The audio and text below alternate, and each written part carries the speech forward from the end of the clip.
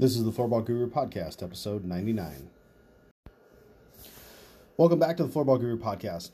Today we are talking about trends within sports, trends within programming, trying to figure out what the future holds. And I talked about a little bit of the future in the last episode, specific to events that are coming down the line for the sport of floorball. And again, those events, the World Games in 2022 and North American Floorball League, are just a couple events. We've also got World Floorball Championships that are popping back up for the men and the women as we move forward. But what I wanted to kind of talk about is a couple different things that I've been thinking and trying to figure out. And a lot of it is just what I've seen, what I'm trying to assess as best as I can with the knowledge and the information that's out there. But it's based on COVID and the impact that has had on programming, youth sports, people's decision making, so on and so forth. And what does that look like as we move out of this? And for those that may or may not know, in the States, we're still under some restriction, but a lot of states are starting to basically just say, we're going back to normal. Now, I'm in Washington State. It's June 15th as I'm talking about this right now. And in a couple weeks, and really even a couple days, it may be decided from our governor that go back to normal. And the part of that that's a little out there is we're not really sure what that normal looks like. Now, I've been running programs since September of 2020, and I've got kids that have come. My own kids have done my programs, but they've done swim lessons. They're starting baseball. They're trying to figure out kind of all of this stuff, as am I. And all the other parents, we're trying to figure out what it is that we can do and how can we figure out the best way to get back to some semblance of normal. But what does that normal look like? And again, wherever you are in the country, you may be back to normal and have been back to normal this whole time, or the vast majority of this time. So what I'm trying to figure out, at least in my area, is I went from programs that were exponentially growing in 2018 and 2019. It's kind of had to stop and think about that for a second. But as I moved from fall of 2018 and winter into January of 2019, we were at the peak of programs that we were growing. And at that point, I had done a class. Usually my classes for programs will run around 6 to 15. Over 3 different age groups. So I have a group of 15, group of 10, group of 6, something like that. And when January rolled around in 2019, we were up to, actually I even had one class of 22 in one age group. And we had 2 different things going on. I had a couple instructors and we were packed. I mean, it was chaotic at best, but it was a blast. And then tap into that for the league, we had another 20 or so that were doing the league. And so all in all, our numbers had grown exponentially, and we were really starting to get a foothold on kind of everything that was happening. So then we move into COVID and everything gets shut down. And now coming out of it and building, hoping that we can get back to some semblance of normal. And yet I've lost the vast majority of people for a variety of different reasons. And the challenge with that is figuring out what are the reasons other outside of COVID. Now, when I've run a program, I've always had to do it around my schedule. Floorball is not my day job. I have a full-time job. My world changed for a number of reasons, and so I was not able to do evening programs during the week like I had always done.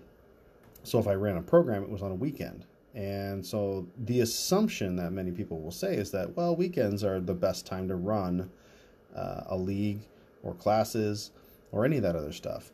And I've always I found that to not necessarily be true, but there's a lot of different factors that play into it. Number is the sport, obviously. If people know about it, there's that consistency. Have you been doing it every time in that day and that time, so people just kind of know and they can expect when it is and build it into their schedules? Is it, are there other conflicts that are happening on weekends or things like that? So there's just a lot of those unknowns that I'm trying to figure out as I move forward. As we kind of come back to a little bit more normal, I have maybe a more regular schedule than I've had in the last year or so. And will that translate into exponential growth again? Because for a lot of cases, I had to start back at the beginning. And I'm at a point now where kids that have maybe been with me for 3 or 4 years are now starting to age out of my programs because I don't have enough demand or interest right now in programs over a certain age. And part of that is they're usually tied into something else, another sport that's either going to take up the majority of their time, or it's just more of an interest. And floorball was just something they just wanted to do for fun. But now they're really wanting to focus on whatever sport it is for whatever reason. And so there's a lot of different challenges as we come into the fall to figure out what does that look like. So over the summer, my hope was as we start to open up, we're going to see more interest in camps, in programs, and people wanting to get back to that thing of giving their kids something to do. I'm not 100% sold on that fact anymore, and I think that there is part of it, and I'm definitely part of that, where I don't want my world and my kids' worlds to be so backed up with things that we can't go and do things. You can't go do something else. And for me, I want to get out of my house. So we've been doing more camping. Now that we're a little bit more open, I want my kids to experience as much as they can at ages 6 and 9 as we go forward. But we're still trying to do things. We're doing swim lessons. They're starting baseball. They do floorball with me. In the fall, we'll probably look at, they might do flag football, or they might do soccer, or they might do something else. I really want them to get experiences in a variety of different things so they can figure out what they like and build from there.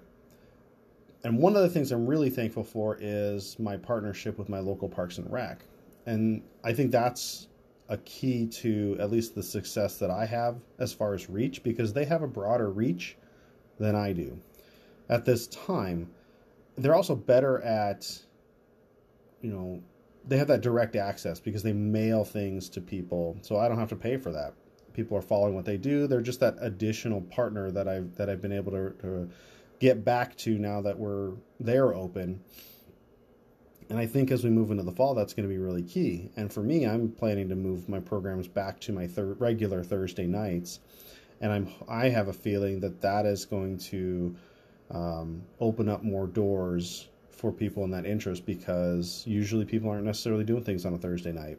A lot of times they're going out for the weekend, but that's kind of the planning and the thought process that I'm trying to figure out is, as we move in, are we going to see more interest? Are we going to see a broader growth? Are people going to come back?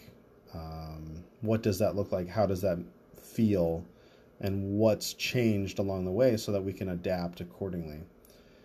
So there's just a lot of different things to be thinking about as we're trying to figure out a program, or even if you're saying, I want to get back into whatever I was doing, I can't do that now, I need to start planning for September through the end of the year at this point, and doing that planning now and having those conversations with whoever you can. And one of the really fortuitous things, I'm going to use the word fortuitous, that if you can, is use COVID and the fact that things shut down to try to open some doors to get in a program. So if you've been reaching out to different people, there's always been a no, or there's been a conflict. Frankly, everything is I feel, resetting in that regard. So there are opportunities for things because people just decided, well, I can't do this anymore. So a lot of things have folded, sadly, but that does create some opportunities for new things to come in, for things to change. And I think that is really where floorball has that potential to capitalize on that for people that are paying attention. And so I'm curious to see how this looks as we move forward, because there is a pathway and there is that opportunity to kind of build it, get people exposed to it, and go from there. So to not drag things on too long, those are just kind of my thoughts as I'm sitting thinking about a variety of different things, trying to plan, trying to stay ahead of the game and be prepared and ready for the future and whatever's coming, and try to, again, capitalize on that opportunity so we can get more kids engaged, trying to figure out adults. That's another thing for me, of trying to figure out how we can get more adults involved, and kind of build it from there. So if you're interested, you're sitting here listening, you've made it to the end of my ramblings and you feel like I'm ready to get going, I want to learn more, check out my podcast. Again, you're here. This is episode 99. A variety of different topics and conversations to listen to and engage with. And then check out my website, www.floorballguru.com, and our store at floorballguru.store. And most importantly, keep floorballing.